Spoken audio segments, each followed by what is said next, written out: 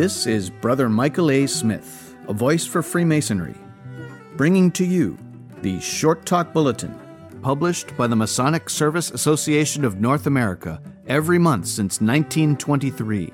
This, the Short Talk Bulletin podcast, is produced in cooperation with the MSA and is made possible with the generous support of a grant from the Grand Lodge AF&AM of Minnesota. Freemasonry and religion are compatible. Written by Most Worshipful Brother Forrest D. Haggard, past Grand Master of Masons in Kansas. Editor's Foreword. Freemasonry is not, in and of itself, a Christian organization. Rather, it is one that numbers among its members many who are Christian. One of our great strengths is the ability to accept those of differing faiths into our fellowship. However, Freemasonry has come under attack from segments of Christianity, particularly those considered to be fundamentalists. It is to those members of the Masonic fraternity who are Christian that this short talk is primarily addressed. Many Masons have had to agonize over choosing between their Christian faith and their Masonic membership, believing the two to be in conflict. It is hoped that this short talk will be a source of comfort and understanding to those who are in such turmoil, as well as informative and a guide to those who have questions about the role of the Mason with respect to his religious beliefs. This short talk is directly addressing the Christian, but the truth it contains applies to all who believe and serve one God. The recent revival by fundamental Christianity of anti-Masonry has created a small storm within both religious and fraternal circles. Over the past 2 years, I have listened to, watched on TV, or read every program, article, and item concerning the modern-day anti-Masonic movement that has been called to my attention. It has been good for me. I have re-examined my own membership and all of my other-than-church commitments. I have reached a considered decision that Freemasonry is not now, and never has been, detrimental to my Christian faith and doctrine. In fact, my fraternal relationships have strengthened and assisted me in my ministry as well as in my personal faith and life. I have found 3 predominant reasons for the existence of the critics. 1, personal and personality conflicts are present. Freemasonry is a human organization with no claim to divine origin. In any organization, you have human frailties. Where you have a structure, you have assumed power or prestige, and with that you have conflicts. Some critics have had a bad experience in their Masonic connections. Just like local congregations have people who came from some other church where things were bad. 2, political, social, or religious dictatorships or hierarchical structures cannot, in fact do not dare, tolerate differences of opinion. They cannot afford any dissension or freedom of thought.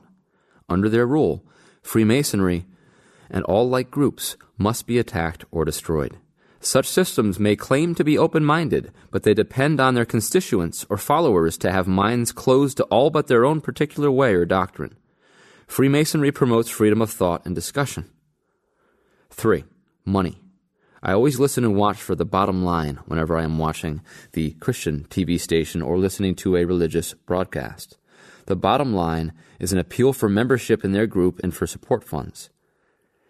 In spite of all the revelations of graft, greed, corruption, and immorality on the part of the hawkers of fundamental Christianity, their kind continues.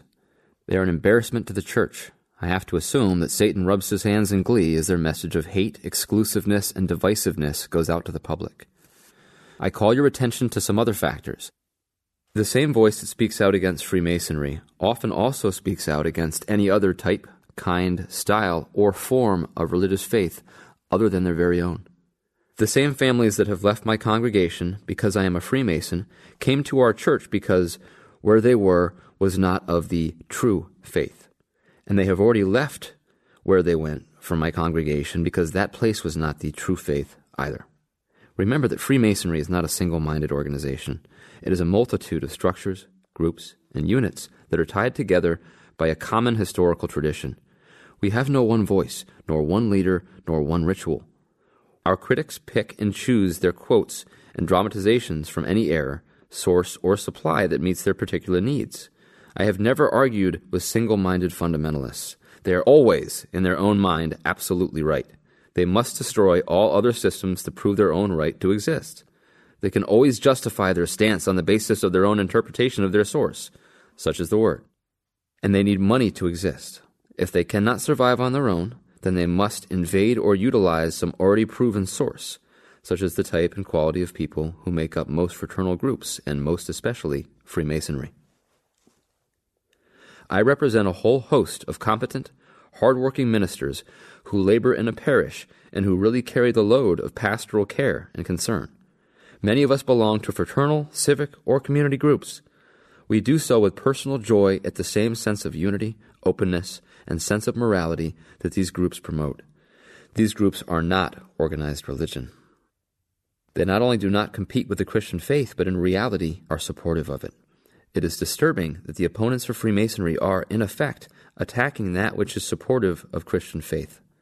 The Christian anti-Masonic leaders are not only inaccurate in their attack on Freemasonry, but they are, in my opinion, making a far more serious attack on the basic Christian faith under whose banner they claim to operate. How do I respond to these attacks? What do I say? I do not respond directly to the attacker. The attacker is shrewd. He attacks the weak spot of his enemy. In our case, that weakest spot is not, as the attacker would have you believe and thus defend, in our rituals, customs, and traditions. It is in the members themselves who have only a ritualistic education about Freemasonry. Where Freemasonry has instructed its candidates in its history, purpose, and intent, and where a local lodge is going about its business with pride and dignity, there is very little that anti-Masonic groups can do to destroy the craft. Freemasonry and Religion, Statement of the Board of General Purposes, United Grand Lodge of England, June 12, 1985. In the light of recent comments on Freemasonry and religion and inquiries to be held by various churches into the compatibility of Freemasonry and Christianity, the Board has decided to issue the following statement in amplification of that originally approved by Grand Lodge in September 1962 and confirmed by Grand Lodge in December 1981. Basic statement. Freemasonry is not a religion, nor is it a substitute for religion. It demands of its members belief in a supreme being, but provides no system of faith of its own. Its rituals include prayers, but these relate only to the matter instantly in hand and do not amount to the practice of religion. Freemasonry is open to men of any faith, but religion may not be discussed at its meetings. The Supreme Being. The names used for the Supreme Being enable men of different faiths to join in prayer to God as they see Him, without the terms of the prayer causing dissension among men. There is no Masonic God. A Freemason remains committed to the God of the religion he professes. Freemasons meet in common respect for the Supreme Being, but He remains supreme in their individual religions, and it is no part of Freemasonry to attempt to join religions together. There is therefore no composite Masonic God. Volume of the Sacred Law. An open volume of the Sacred Law is an essential part of every Masonic meeting. The volume of the Sacred Law, to a Christian, is the Bible. To Freemasons of other faiths, it is the book held holy by them. The Oaths of Freemasonry. The obligations taken by Freemasons are sworn on or involve the volume of the Sacred Law. They are undertakings to keep secret a Freemason's means of recognition and to follow the principles of Freemasonry. The physical penalties are simply symbolic. The commitment to follow the principles of Freemasonry is deep and entirely appropriate to this form of obligation. Freemasonry compared with religion. Freemasonry lacks the basic elements of religion. A, it has no dogma or theology, and by forbidding religious discussion at its meetings, will not allow a Masonic dogma to develop. B, it offers no sacraments. C, it does not claim to lead to salvation by works, secret knowledge, or any other means. The secrets of Freemasonry are concerned with modes of recognition, not with salvation. Freemasonry supports religion. Freemasonry is far from indifferent to religion. Without interfering in religious practice, it expects each member to follow his own faith and to place his duty to God, by whatever name he is known, above all other duties. Without interfering in religious practice, it expects each member to follow his own faith and to place his duty to God, by whatever name he is known, above all other duties. Its moral teachings are acceptable to all religions. Why is a master addressed as worshipful? Few Masonic matters are less understood by the non-Masonic public than this.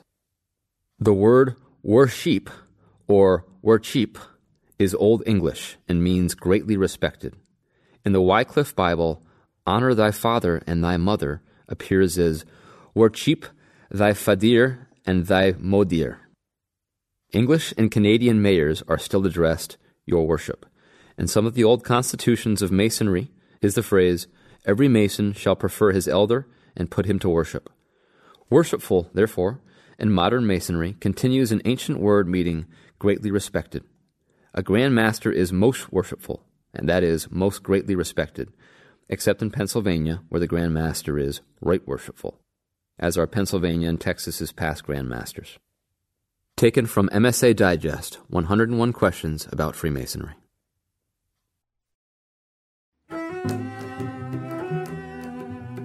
This is Brother Michael A. Smith, a voice for Freemasonry. And this has been the Short Talk Bulletin podcast, produced in cooperation with the Masonic Service Association of North America for the purpose of providing a common stock of vetted Masonic information to all of the constituent lodges of all of the member jurisdictions, and is made possible through a generous grant from the Grand Lodge AF&AM of Minnesota, who have been engaging and inspiring good men who believe in a supreme being to live according to the Masonic tenets of brotherly love, relief, and truth since 1853.